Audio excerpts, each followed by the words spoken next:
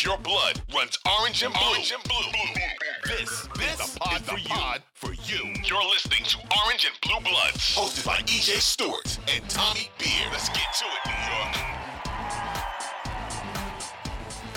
Could the bag be coming soon for Josh Hart? That is certainly how it sounds as of today. What's up? This is EJ Stewart with Tommy Beer. You're listening to Orange and Blue Bloods, a New York Knicks podcast, Odyssey, WFAN original. We got plenty to get to on this episode. We'll be talking about the reported timeline and even numbers on a Josh Hart extension. We got info on both of those fronts. We'll talk about what the money sounds like. We'll talk about what the timeline sounds like. It sounds like it could be imminent at this point. So we'll discuss Josh Hart, his extension, and what we could expect from him next season.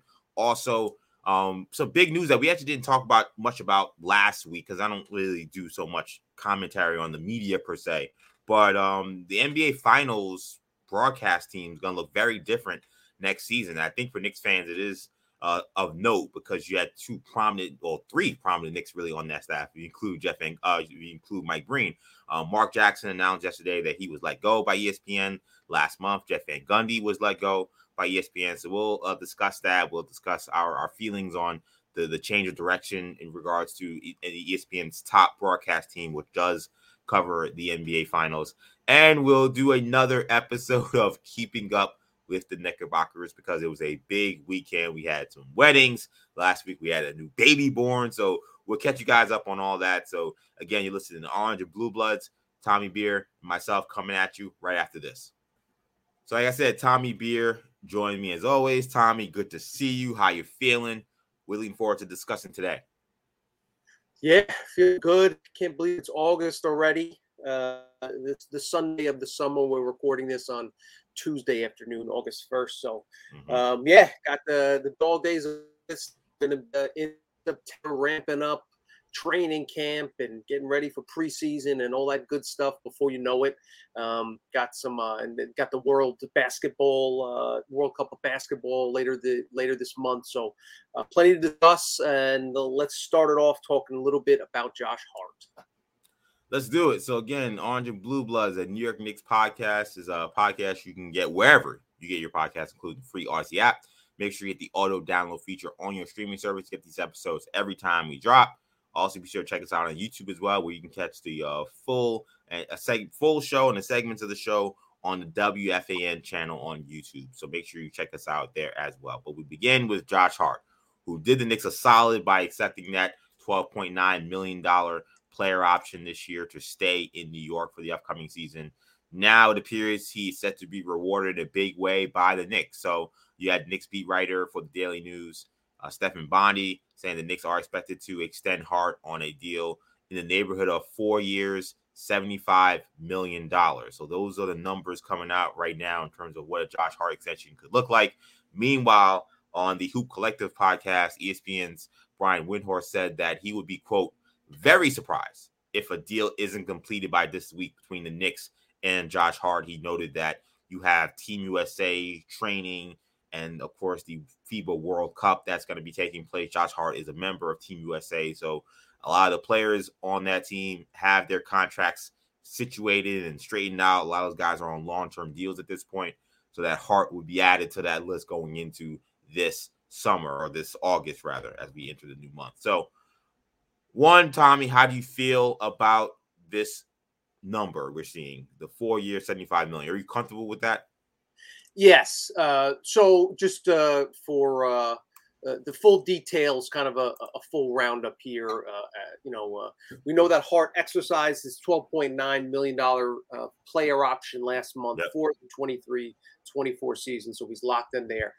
Per the new CBA, New York can offer him a contract up to 4 years in length, starting at 140% of the final season of the salary in his final season of his current contract. So the math works out to essentially about $81.2 million would be the maximum amount the Knicks could offer over 4 years in an extension to Josh Hart.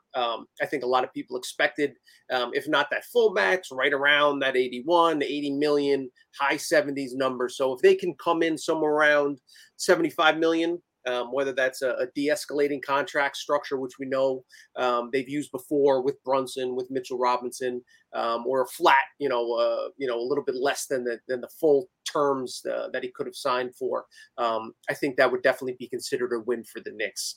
A reminder, yes, Josh Hart didn't play his best basketball the last time we saw him in that series against the Heat, but immediately upon his arrival in New York, you could tell he was a New York Knick type of guy, a guy that would be embraced by the city and the fan base for the way he played. Efficient, unselfish, competitive, all the things that you really like. Obviously fitting well with Brunson. They have that relationship obviously started and developed during their days at Villanova. Seemed to be a kind of player that would get along well with Tibbs. There's just so much to like there. A guy that's entering his prime, 27, 28, 29 years old. You'll have him under contract. And he's going to work hard. He's going to prepare the right way. He's going to practice well. He's going to hold his teammates accountable. All the stuff on the court. Great rebounding wing. There's a lot to like. In the locker room, there's a lot to like. So I thought bringing Josh Hart, re-signing him was definitely one of the priorities, especially since he gave up a first-round pick. Again, he looks like he did him a little bit of a favor by opting into that last year of the contract. And if the Knicks can sign him for anything less than $80 million, I think that's a win-win for both sides. Certainly a fair value, good contract for Hart, which will obviously be his largest payday in the NBA, and also good for the Knicks. So, yes, I'm very comfortable at 75. Yeah, I mean, basically, you're looking at a $19 million AAV for the 4 years beyond this current season.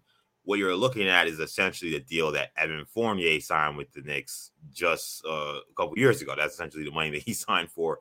That's the deal that Knicks have been unable to move at this point in time. But that's a guy right now that is so out of favor with the Knicks, he can't get on the floor. Imagine having a guy at Josh Hart's value, given what he brings to the team: leadership, toughness, clutch play, rebounding, overall high character. I mean, that's the kind of contract you want to give to a player like Josh Hart, who has shown that he is a force, really, when he is right and when he is playing well, and that he actually helps the Knicks in the win column. You're talking about a player where the Knicks brought him in and they finished 17-8 down the stretch. Essentially, for the last 28, 27 games or so of the regular season, the Knicks were basically an elite level team with Josh Hart. And that carried over into the postseason, where you saw the Knicks absolutely demolish the Cleveland Cavaliers, a team that a lot of people thought the Knicks were going to lose to in that first round. You had a 17-point game from Josh Hart in that series. He had 13 on my birthday, April 21st. That put the Knicks up 2-1 in that series. The 3-1 game that put the Knicks up 3-1 in game 4. He had 19 points and 7 rebounds. He was outstanding in that series. He also took the brunt of guarding his good buddy Donovan Mitchell for a large portion of that series as well. So you're also getting a two-way player in Josh Hart. So $19 million over 4 years. That's something that I don't think that anybody really can be too upset about for what he brought to the table. I know that didn't necessarily play that great against the Heat, but really, if you even look at the game log for that series, it really was two really bad games. It was game 4 and game 5, where he had 4 points and 2 points and really wasn't a factor. But he had 2 double-doubles in that series. He had 14-11 game 2, 15 and 12 in game 3. He had 11 points and actually had the bucket that put the Knicks, just behind, just one bucket behind them when Brunson ended up turning the ball over. So he had 11 points in that game. That was a deciding game. The Knicks obviously lost, but he played well in that one. I think the important thing for Hart is to continue to bring what he brings on the defensive end, continue what he brings in terms of energy and effort. I think what I want to see from him next season is the consistent 3 ball that we saw for a large portion of last season. I mean, when he played in those games for the Knicks, he shot the ball extremely well. He wasn't shooting the ball well when he got to New York. He was struggling in Portland. I think really the kind of the seesaw kind of swing on as to how well this Josh Hart deal will be if Josh Hart can turn into a reliable shooter. And if you're talking about him playing this backup power forward role, as we've seen with how Obi Toppin was used, that means you're going to be standing in the corner a lot. Well, you can't have what you saw in that Miami series late, where he's hesitant to shoot, or he doesn't want to shoot, or when he does shoot, he's not shooting with any confidence. He's shooting air balls. That can't happen. So I'm happy. I like what I'm hearing. I hope they can get this deal done. But I think for Josh Hart, in order to really live up to that contract, he's got to be a reliable 3-point shooter as a stretch four. Yes, certainly. If we're talking about what he can work on, what he needs to improve, it's the 3-point accuracy heading into next season. Tan has always been a little wonky to me, and his form doesn't, is not, there are plenty of good shooters that don't have that prototypical, straight line, elbow in, knee, shoulder, all that stuff that fundamentally they would teach you, can get away with it. It seems a bit inconsistent. That probably led to some of those, but as though he shot the ball well. Well, really shockingly so when he arrived in New York. The 25 regular season games he played, he shot 51.9% from downtown New York. The deadline. Note he was shooting 30% for the Blazers the first 50 games of the season. So another good point that you mentioned is that especially if he's going to play that backup power forward role, keep in mind Obi Toppin attempted right here on a per game basis 3.7 3-pointers, 3.7 3-point attempts per game last season in less than 16 minutes. So extrapolate that out to per 36. That's 8.3 per game, which is 8.5 3-point attempts per 36 minutes, which tells you that the Knicks weren't using Obi properly, which is something we've talked about time and again. But also that, again, part of Tibbs, the Knicks don't have a plethora of really 3-point shooters, especially when they moved away from Fournier, when they moved him starting line bench. They have a rotation altogether and basically replaced him with Miles McBride. So Tibbs Tibbs wanted to increase that 3-point rate, increase the number of attempts the team took. So a lot of that fell on the shoulder of Obi, who would get plenty of open looks on 3-pointers. So yeah, if I'm Josh Hart, he's going to defend, he's going to rebound, he's going to pass, he's going to push the ball in position, he's going to get buckets that way, especially over the course of a regular season. Teams can kind of game plan against him like Spo when the Heat did. But yeah, the thing that you'd love to see Josh Hart do is if he could become a 37% 3-point shooter from the corner, like a league average 30%. Knicks line up right now. Make most of his open 3 balls, and he's going to get a lot of them. Along runs a mid-range assassin, playing alongside Randall, who can obviously score at will. And then Mitchell Robinson is going to kind of collapse the defense into the middle of the floor. And even when he's on the second unit, when Hart's playing with IQ and the rest of the gang, he's going to get plenty of opportunities to score. Mitch, obviously, we know Isaiah Hartenstein's a good distributor from that high post. So if Hart knocked down those corner 3 balls, off kickouts, those catch and shoot open 3-pointers consistently, that's really going to unlock his game, take his game and the Knicks to that next level. Yeah, I mean, we could say what we want about Obi Toppin and his usage, and we agree that he was not used properly. But I mean, that's 3-point volume that the Knicks are going to have to replace somewhere. I mean, Obi shot the ball at pretty much a league average at that volume. If you don't have those shots being made, you either got to make up for it with another guy taking those shots, or maybe distributing more threes across the board, or a player who's going to be dominant from 2-point range to make up for those points that you're missing with Obi Toppin from 3. I don't know if I want Josh Hart. Well, I don't know if I'll say this. I don't think I want Josh Hart shooting, almost 4 3-pointers a game in 15 minutes and averaging 8 3-pointers per 36. Like that I think is not the usage that you'd want.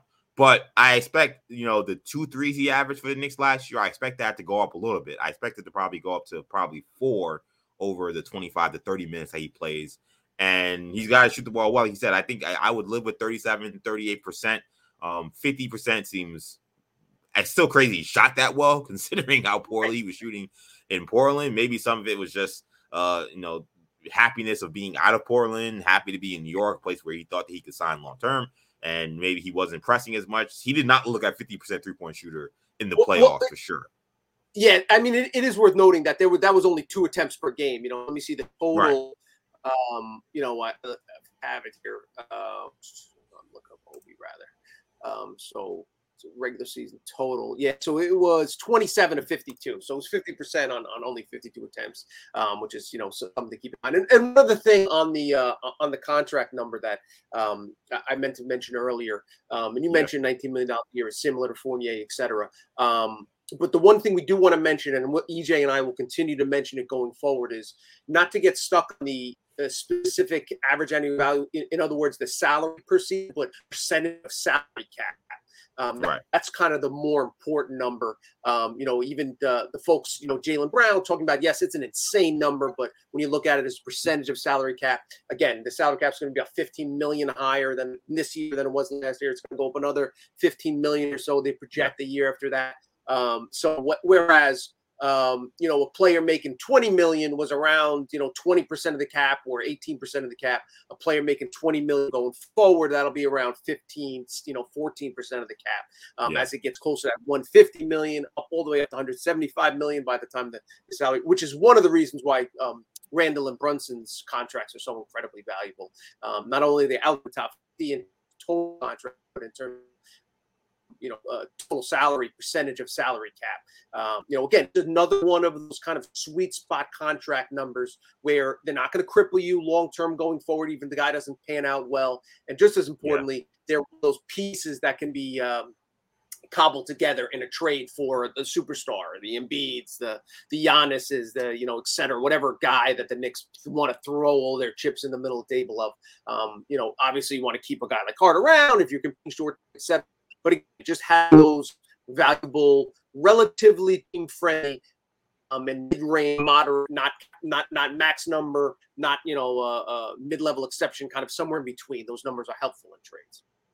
Absolutely, and I also think when we look at $19 million, and we'll see what the value is it increases and decreasing. We'll find that out, I guess, over the next week, apparently, because that's what Windhorst's saying, that this could be done by the end of the week.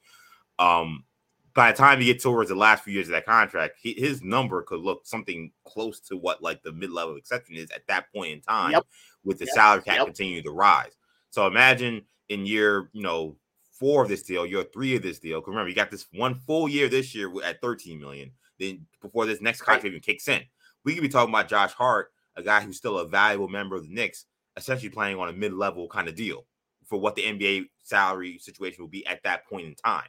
Right now, the mid-level right now is around 13, 14 million because of where the salary cap is and where team salaries are. But that's going to increase, as we've seen already with Jaylen Brown's massive deal. Those numbers are going to increase. And by the time we get to the second part of this deal, you're looking at a number that is a lot more affordable, a lot less kind of scary than it is today. And I don't even think it's that scary today because Josh Hart showed that that he definitely can be a key contributor. And the other thing as well with Hart is I'm excited about the concept that he can actually finally grow with an organization. I mean, this is a guy who was in LA 2 years and traded, then in New Orleans for 2 years and a half and traded, then in Portland for a year and a half and traded. I mean, the fact that he's been able to even carve out a consistent NBA career coming in as a second-round pick with this much volatility around him is a testament to his character, which we now all know is A1. But like now you have a guy who is going to be in, we think, assuming there's no massive trade where you can trade again. But if you're growing with Josh Hart for the next 5 years, one situation, one organization, I'm kind of hoping it's not one coach, but maybe it is one coach during this whole time.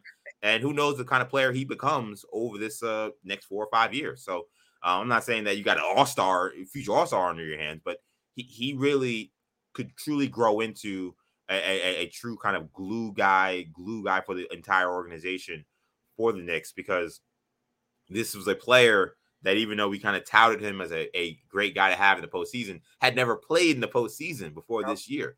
This was not a guy who had all this experience on winning teams and a winning culture. He's just like that because that's who Josh Hart is, and maybe a great testament to what Jay Wright established over at Villanova. So this is the kind of guy that maybe you could truly build a culture around. He can be really a foundational piece to building that culture. Something that we talked about, since he arrived, and probably the highest compliment we can pay a player on the current Knicks is Hart will fit in really well alongside those 90s Knicks, the Ewing, the Mason, the Oakley, the X-Man, the Starks, like those type of guys. He's that type of mentality, that type of dog, that type of competitiveness, all that other stuff. And those are the type of players you feel comfortable investing in because you feel They're not going to buy into the nightlife, and he's just all that other stuff that can kind of trip you up as an athlete in New York. Hart seems really level-headed and just a player that obviously prioritized trading for him, and we'll see once the contract gets done and they put pen to paper, keeping him as it's pretty clear. Obviously, they view him and Brunson, and we'll see how and Randall's see how it all turns out, and then we'll kind of quickly Grimes and the other guys fit in. But kind of those kind of linchpins, they're foundational pieces, and those are good guys to start. Again, success in college, national championship, and we've already seen their first few months in New York, leading New York, arguably its most successful season this millennium. So let's hope that the Hart and the Knicks get everything squared away sooner rather than later. It sounds like it's only a matter of time. It sounds like Hart will be in a Knicks uniform for the foreseeable future. Yep, and when Hart signs that deal, of course, we'll have plenty of reaction on the podcast for when that deal gets done. So shifting gears here when it comes to next year's presentation of the NBA Finals, which we all hope the Knicks will be a part of. I don't know how likely that is, but hey, you got a dream, right? So that presentation is going to look very different. In fact, it's not going to be as maybe familiar or homey to Knicks fans because former Knicks point guard Mark Jackson announced on Monday that he was informed by ESPN that he was being let go by the network. It completes the dissolution of ESPN's broadcast team for the NBA that includes Knicks play-by-play man Mike Breen, former Knicks coach Jeff Van Gundy, who was laid off last month, and of course Mark Jackson. This team had been together essentially since 2006. There was a brief 3-year hiatus where it was just Jeff and Mike Breen because Mark Jackson was coaching the Warriors. But from pretty much 2006 to last season, this was your NBA Finals team. This was your number one team calling NBA games, and that will no longer be the case. You will now still have Breen, but it will be Doris Burke and a former Knicks guard, another one in Doc Rivers, who was, of course, coaching the Philadelphia 76ers last season. They will be joining Breen in the booth this season. So, Tommy, I know we're both huge NBA fans, and we watch all these games beyond just Knicks games, but just games on ESPN as well. Are you disappointed in the departure of Van Gundy and Jackson from the NBA Finals broadcasting? Yeah, I thought they were really a team together, especially in so many broadcasts that are bereft of intelligent, kind of logical analysis. Yes, Van Gundy goofed around a little bit here and there, and right. Jackson was a little bit corny. Not necessarily my cup of tea. Wasn't my favorite broadcaster. Smart, obviously knows the game very well. St. John, player, coach, tons of experience in and around the league. I thought he brought a lot of solid insight to the game. And obviously Breen is the GOAT. So the thing I didn't understand from the ESPN standpoint was the need for a change. I didn't, it seemed like both players, both analysts were a little bit upset by the news. Mark Jackson put out a statement saying he was surprised. So it's like they were willing to continue going forward. So I don't really see the desire for ESPN to kind of rock the cradle a little bit. But maybe they want to shake things up, and we'll see how it plays out. Doris Burke, have a lot of respect for her. I think she's really good at what she does. She's also a Knicks fan, by the way. She's too shy about it. So I'm happy to see her get an opportunity. I think, she will excel in the role. Not a huge Doc Rivers fan. I remember him calling some games, with TNT. But again, he's obviously the guy that's been around the league forever. Let's see if he's, what he'll bring to the table. See kind of if his style has changed a little bit in the years away. So, we'll see how it plays out. But I thought it was an interesting move. Again, I probably shouldn't read too much into it because nobody's going to turn off or turn on an NBA Finals game because of who's calling it. But I probably would have preferred they kept the kind of 3-man booth intact. But I'm willing to, give the new group a chance. Yeah, I mean, I started as someone who really didn't enjoy Van Gundy and Jackson together. I thought in their early days they goofed around too much, and I thought sometimes they took away from the game that was actually happening. I think they both grew into excellent analysts in games. I thought that in terms of Van Gundy. I thought his ability to highlight things that were happening in live action regarding strategy changes and switches and matchups and things like that. And the kind of back and forth between guys who were both former head coaches about what you would do here and how you would do this, I thought brought a lot to the broadcast.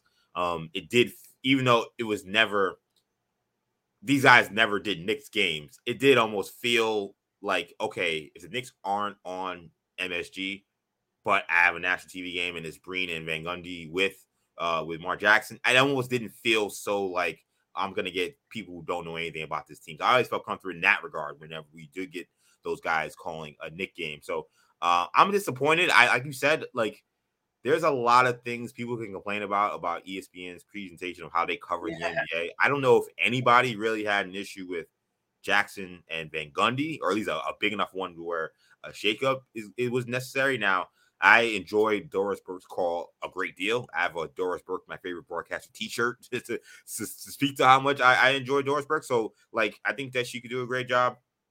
I agree. Doc Rivers, I'm not that excited about that. I don't think it was that great when he was calling NBA Finals games prior to this formation of the new team, or not the old team with Van Gundy and Jackson. But I do think there is one benefit to having Doc is that, it had been a long time now definitely a long time since Van Gundy, but an even longer time since Mark Jackson had coached in the NBA. And if Doc Rivers can kind of bring some of that coaching experience, some of those coaching stories to his broadcast and to his analysis, I think there is some benefit there. I don't think he did a great job at the last time he was calling games, but like that's something that maybe ESPN could have told him, hey, listen, like your great advantage is that you were coaching in the playoffs literally last season. You coach against some of the best players in this league. You game plan against them. So you need to bring that expertise to the broadcast. And I think that does have value. Now, can they have chemistry? I don't know. Apparently, according to Marchand, Doc Rivers is actually really good friends with Mike Breen, I guess because of the time in the past when they've worked together at ABC. So maybe there's a benefit there. But yeah, it just felt like, again, of the things that we can complain about how ESPN covers the NBA, I don't know why they thought this was something that had to be changed. Yeah, I mean, you and I are both on the same page in terms of I just hope that it's not a sign that they're – I think, unfortunately, we're in the minority of people that want to learn about what we're watching and not just strictly be entertained or hot takes or and there's plenty of that out there on ESPN. And yes, again, the memes about Van Gundy, talk of aliens, and yada, yada, yada. But I think that was more during blocks. Like when there were good games, like, again, you point out, Van Gundy would highlight defensive adjustments, schematics. Jackson would chime in on how to slow down a guy that's really hot, etc. When they locked in at important times, 2016 finals with LeBron James and all the other great finals, some of the series that they've had, they were great when they were at their best, and the games provide them to kind of be at their best.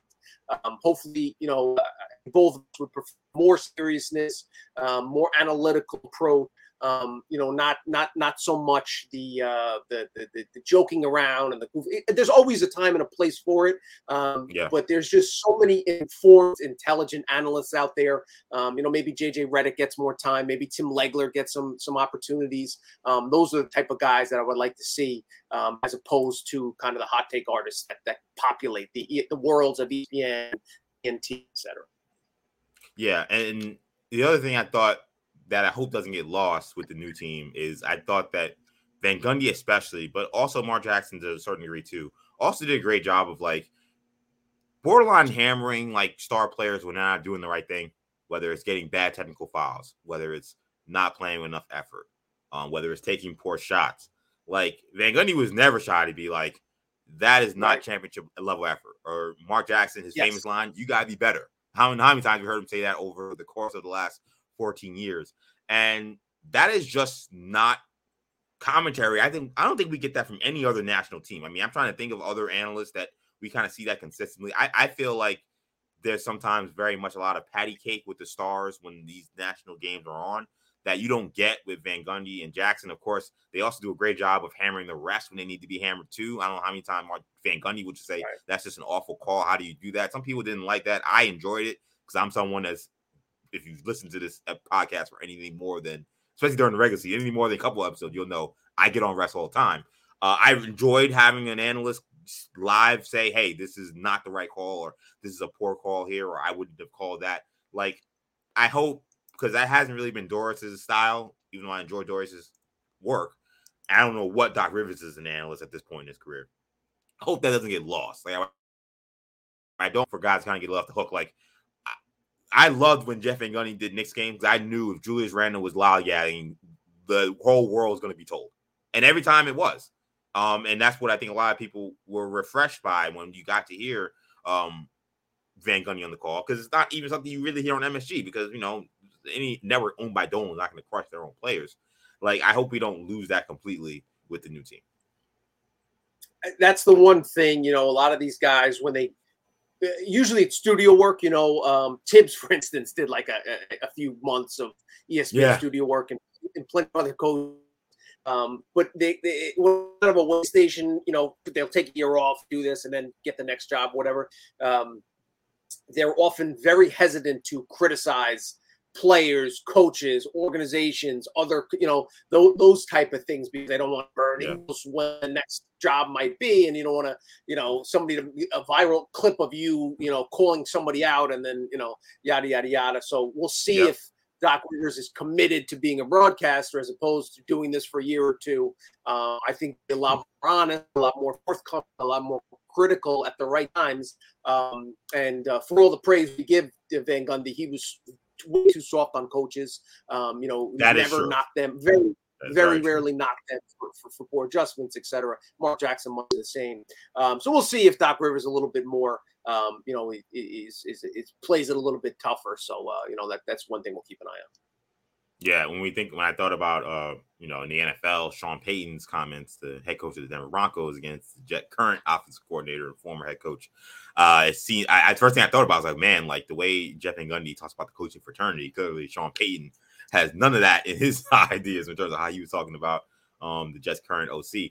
But then the last thing on this, I was thinking was, and I said this when Van Gundy was let go, and I don't know how much Dolan's got endless money, but I couldn't help but wonder if there is an opportunity here for perhaps one or both of these men to end up being kind of the fill-in for Clyde Frazier, or maybe even the heir apparent to Clyde Frazier on the Knicks broadcast. Like, I think that many Knicks fans would love to have, you know, 60 to 65 games of Jeff Van Gundy calling Knicks games, or the same with Mark Jackson.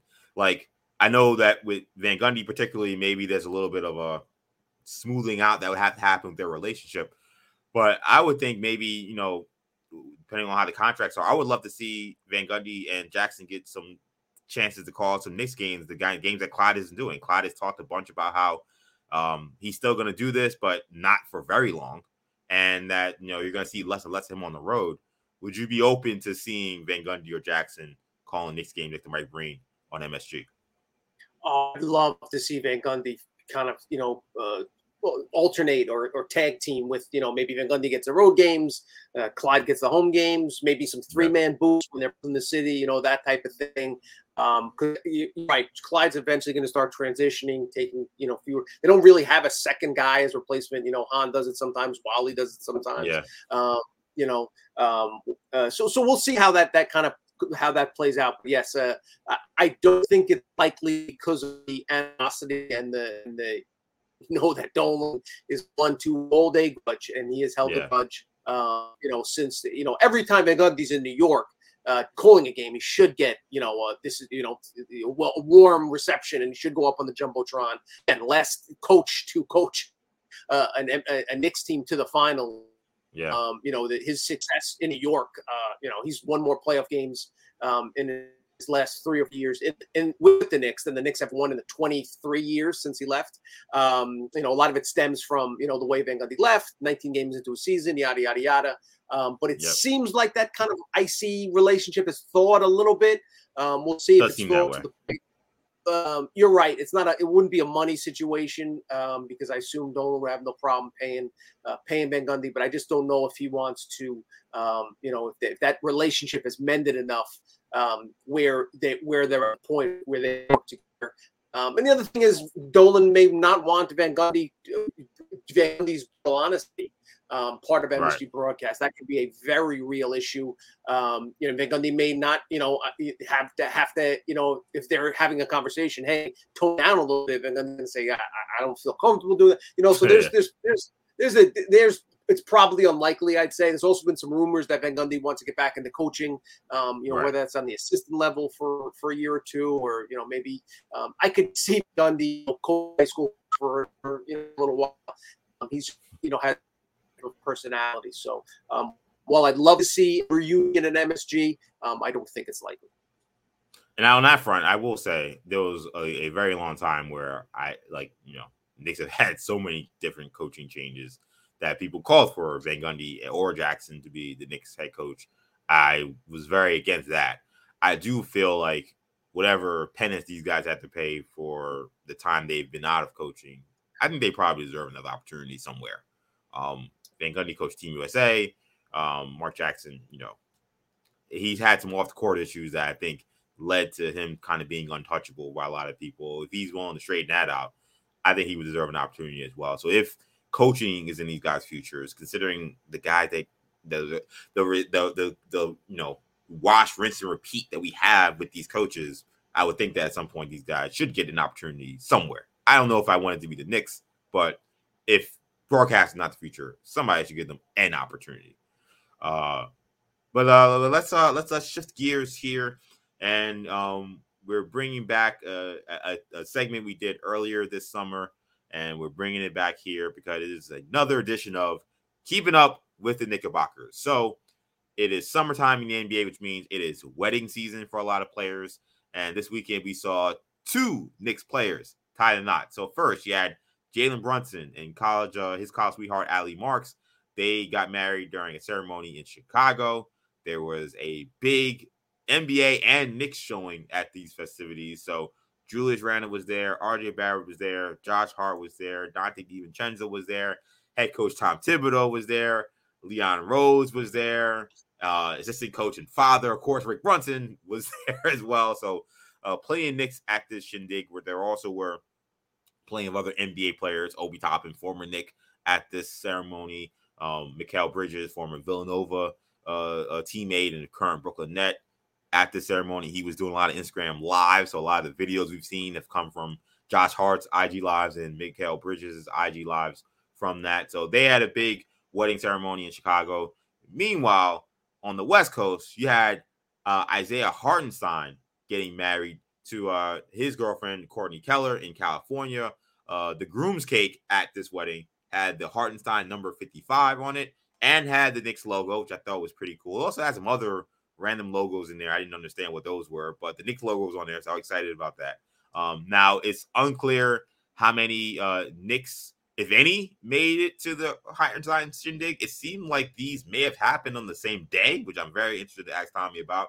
But we'll see. I guess we'll have a conversation about what the deal was with that. But Hartenstein, nonetheless, did get married, so congrats to both iHeart and Jalen Brunson, along with their new wives. And a big congratulations to Mitchell Robinson and his partner, Lindsay Luquette. They welcomed their baby girl a week prior to this wedding. So they welcomed Riley to the world. So big congrats to Big Mitch and Lindsay. So beginning on the Hartenstein Brunson thing, because how do they end up having the same wedding on the same day? I know I've not planned a wedding as of right now yet in my life. So I know these things do sometimes are a year, 2 years in advance. But considering they're NBA players, didn't that seem kind of crazy to you that 2 teammates could have weddings on the same day like that? I don't know if I've ever seen that before, because the NBA has now become the summer of weddings, so we see this all the time. I don't know if I've seen 2 teammates have weddings on essentially the same day. Definitely, odds are against it. And the funny thing is, I'm sure that they planned it when Brunson was a Maverick. And that's a good point. I didn't even think about that. And the other thing that Brunson actually, his wedding was planned for later the month the very end of August, but he had to push it up a month because of Team USA commitments. Right. Once he got chosen for Team USA, they had to rearrange it. But by the way, that tells you like that rich folks deal on a totally different set of rules, because as someone who has been a groomsman, has heard about preparations that go into weddings, the thought process of being able to tell any venue, hey, I need to move my wedding up a month. Like usually they'll tell you, get lost, clown. Oh, yeah. But you're Jalen Brunson, you make $100 million. You're an NBA star. 1 month early, you need your wedding. No problem, Jalen. We got you. Don't worry about it. And the Ritz-Carlton of all places is willing to amend their plans so that Jalen Brunson can have his wedding, knowing that they'll have NBA superstars all over the place at this wedding. Yes, you know that whoever had their wedding got bumped. Yes, somebody got a call like, "Listen, sorry, but you mind going Sunday?" There's some Chicago couple that is furious at what happened and probably learned on social media what happened. They probably didn't even know. They probably told them, "Oh yeah, we know we got to close the venue. Some construction. They got to do an inspection. We'll move you to next month." And then they look on Twitter and they see Jalen Brunson, doing the Dougie, and they're like, "What the hell?" But yeah, I actually wrote about this week. It seems kind of cute little story. High school sweethearts, and he proposed to her at center court of his high school, and all that stuff. You don't want to read too much into it. But I'll admit, I was surprised to see all the pictures that started popping out in that day of, the night of, the next day, the next few days after. How many Nick Villanova cats there were, how many Knickerbockers were in attendance. Julius Randle, RJ Barrett, Coach Tibbs, Leon Rose. When Brunson first signed here, a year and 3 weeks ago, whatever it was, he talked about how familial connections and family was important, but everybody says that at every introductory press conference.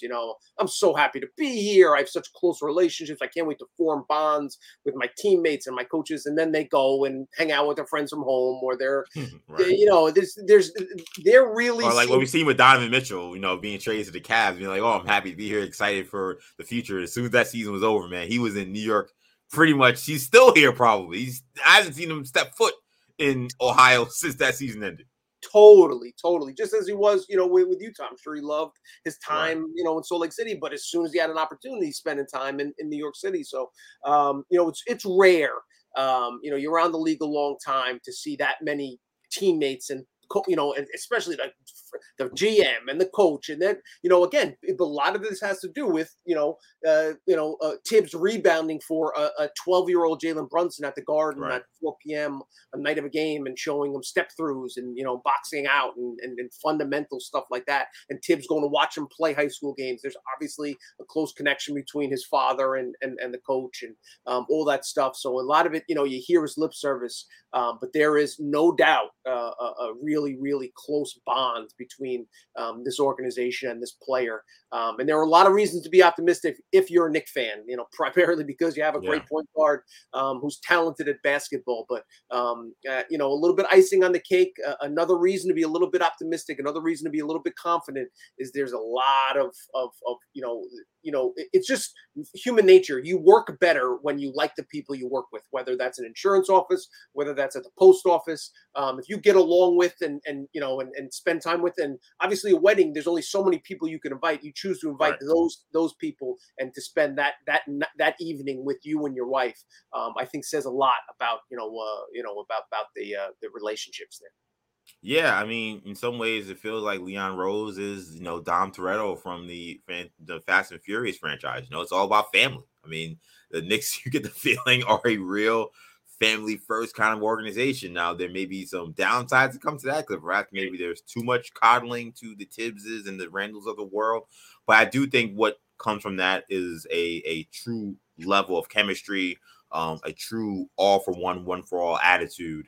And seeing the Knick turnout at the Brunson wedding I already knew this, but it really kind of solidified, like, wow, this is the franchise player for the New York Knicks. Like, all these, not only did he invite all these Knicks, but all these Knicks knew they had to be there, because there was another option. There was another option to do something else that weekend.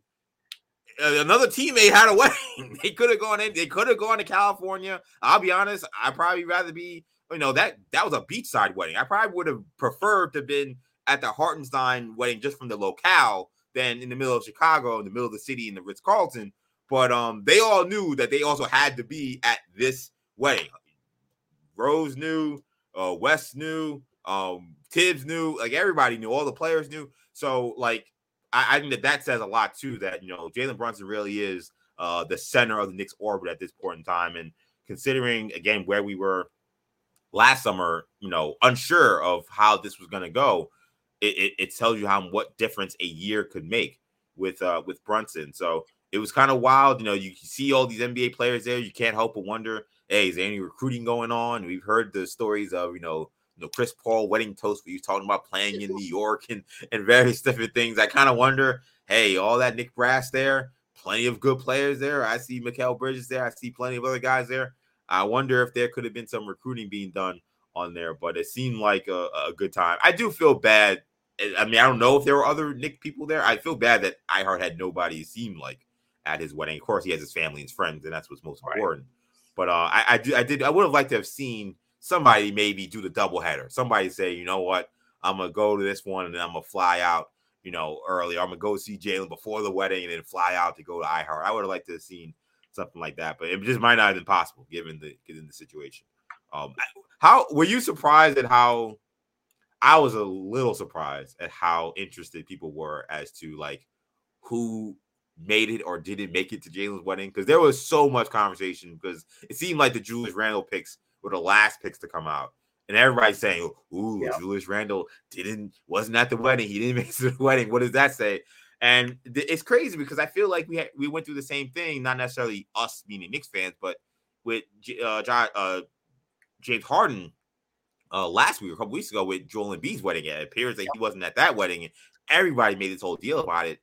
As someone who has not made it to certain weddings because of other obligations, my thing is like, these other NBA players, you don't know if they could be vacationing in the Alps, they could be in Thailand. Like, you don't know why they couldn't make it to a wedding. Like, I just wasn't gonna go crazy if Julius Randle wasn't at this thing, but it seemed like Knicks fans were ready to jump out the window if that was indeed the case. Yeah, very good point. And to your point, there's a million reasons why guys have things planned, especially because this wedding was bumped up a month at time, so they probably had to save the date for August whatever, and then they had to get changed. But and there was a lot of yets. I've noticed there's been a lot of yets in terms of your wedding planning, and I haven't planned a wedding. I picked up on that, EJ. So I'm sure you get. I really hope Andre's not listening to this. You might be getting some pressure, but you'll see, like, when knock on wood, everything goes well, yada yada yada. I think it's planning a wedding is such a kind of taxing and emotional experience, and you gotta invite your wife's family and your future wife's family and her friends, and how do you balance that, and what's the max number of people that this place can accommodate. We got married at the Green Building, and actually just shut down in Brooklyn. The reason we picked that spot was because it was pet friendly. My dog, nice. He's may he rest in peace, Tucker, man. That's his picture right there. Oh, nice. Was one of the groomsmen. Was in a tux and walking around the wedding. That's awesome. But yeah, because of certain stuff, like because of the options we had, I think it was like 120 people we could have. So you got to narrow it down, and it's something you got to create tables. And I think it's just kind of an interesting. I think other people are interested in other people planning their wedding because it's something they've been through. It's kind of a common talking point. Absolutely. And then on the advice part with Mitchell Robinson, who is now a new dad. Any advice to Mitch? We saw during the regular season, Mitch kind of had a little bit of a freak out, and he kind of leaned on the fact that, hey, I'm about to be a new dad, and that's one of the reasons why I'm having a lot of stress. Any advice to Mitch and the other maybe new dads out there who could be listening? And of course, a big congratulations once again to Mitchell Robinson. Man, good question. Yes, congrats to Mitch. And I will say I understand him being a little stressed out. It is especially your first child, and you're just kind of dealing with everything that comes with it. As far as advice, I give one kind of big picture advice is I would just invest as much time as possible with your kids, especially when you're young. My daughter's about to turn 8 in 2 weeks, so I have a 7-year-old and a 4-year-old. Awesome. They are kind of the center of my world. People ask me what I do. I'm a journalist, yes, but I say like interview job for the past few years or whatever. Like I let people know up front, like yes, I'll work as hard as I can, but like make no mistake, my priority is being a father and being a husband. And that's so like the other stuff I do for work and to pay the bills is like my job, but like I am a father. That's kind of the most important thing to me. There's a couple years ago, I read the statistics. I forget exactly what they were, but essentially the percentage. So like, there's 100 hours you're going to spend with your children, whatever 100 units of time you're going to spend with your children throughout the entirety of your life and their life together. I think it's 73% that total face 73% before they turn 12. And then it's like 91% before they turn 18, which conceptually makes sense. I get my daughter ready for school every day, take my son and daughter to school every day. I pick them up from the bus stop and, we hang out, we ask what's going on with the day. I'll do it a little bit less in high school. Once they go off to college, they'll come home for Thanksgiving and they'll come home for, a couple months, they have an internship, and then they graduate, then they move out and they'll come and visit me a couple times. So this time, it just gets less and less and less. So I think while you have the opportunity, and again, it's not as easy for everybody. I'm very blessed. My wife's a teacher, which allows me to, I'm under her health insurance plan, which allows me to take, jobs that are flexible and, in regards to that. And she's a terrific mom. She assists in any way she can and obviously dedicates as much time as possible. So I'm lucky in that respect. So I say that with respect. I understand it's not an option for everybody to, work from home or, create opportunities to spend time with your kids. But I will just say, as others have said, the minute you retire or get fired, they're going to have somebody in your chair, in your desk, 15 minutes later. The only people that are going to remember that you worked extra 2 hours every day at work or went in on every Saturday is your kids when they don't see you and they don't, you don't show up to practice. Your boss isn't going to remember. He's not going to care, 5 minutes after you retire, let alone 5 years. So I say that as just kind of big picture stuff, just to kind of prioritize that aspect of life. And then one other, I was talking about this with my wife recently, actually. A friend of mine just had a kid. The one thing I recommended was we created an email account. So my daughter's name is Emmy. It's emmymarilynbeer@gmail.com. So it's her, so we created an email account for her. And from the moment we found out, that we decided on her name and that we, found out it was going to be a girl, yada, yada, yada. We created that email account and ever since then, so it's 8 years now, we've randomly sent emails to that email address. She doesn't even know she has it. She's never opened it. I've never looked in and sent the stuff I sent 5 years ago. The day she's born, I wrote her an email like, "Oh my God, you're here." Her first birthday. This is what you like. This is the kind of, and just pictures, and I'll take pictures of stuff she made in kindergarten. Because some stuff we have lying around, some stuff gets thrown away. But just she'll just we went to our first Knick game together. Last year was a preseason game. She likes Ionescu, for the Liberty. Thing that they're just things that I'll think of, or if I hear a quote, I'll send her that quote and just be like something to think about as you go there. And then maybe like on her 13th birthday or 16th or when she goes to college or something. I don't even know when we're going to tell her to start reading this stuff. But when she gets older, I think she'll find it cool to just kind of have that ability to kind of reflect back on. I probably don't write as much as I should. I definitely don't write as much now than I did in the beginning because you kind of get used to it and you get busy and then you have another kid and now we have another dog and all that other stuff. But I did, somebody had recommended that to me. So I passed that on to other new parents. Start an email account and just shoot emails. And they don't have to be long. They don't have to be brilliant prose. It can just be like, random Tuesday when she's 6 months old. She rolled over and, you thought that was really cute or, something like that. It's just something to kind of categorize the memories by. See that, Mitch? You got competition for Father of the Year. That is what it's all about. No, shout out to Tommy. Shout out to Mrs. Beard as well. And congrats again to Mr. Robson. I think that's a great place to leave it. So I want to thank you all for listening into this edition of Orange and Blue Bloods, a New York Knicks podcast, an Odyssey WFN original. It's a podcast you can get wherever you get your podcasts, including the free Odyssey app. Make sure you hit that auto download feature on your streaming service to get these episodes every time we drop. Also, be sure to check us out on YouTube as well. You can find our full episodes and segments from our episodes on the YouTube channel, the WFN YouTube channel, where you'll find all that stuff. Tommy, let people know they can find you. At Tommy Beer on Twitter when I'm not trying to wrangle two kids around. I'm only wrangling a dog over here, but when I'm not doing that, you can find me EJ_Stewart on Twitter, Action EJ on Instagram, TikTok, and Threads. Again, thank you guys again so much for checking us out. For Tommy, I'm EJ. Take it easy, guys.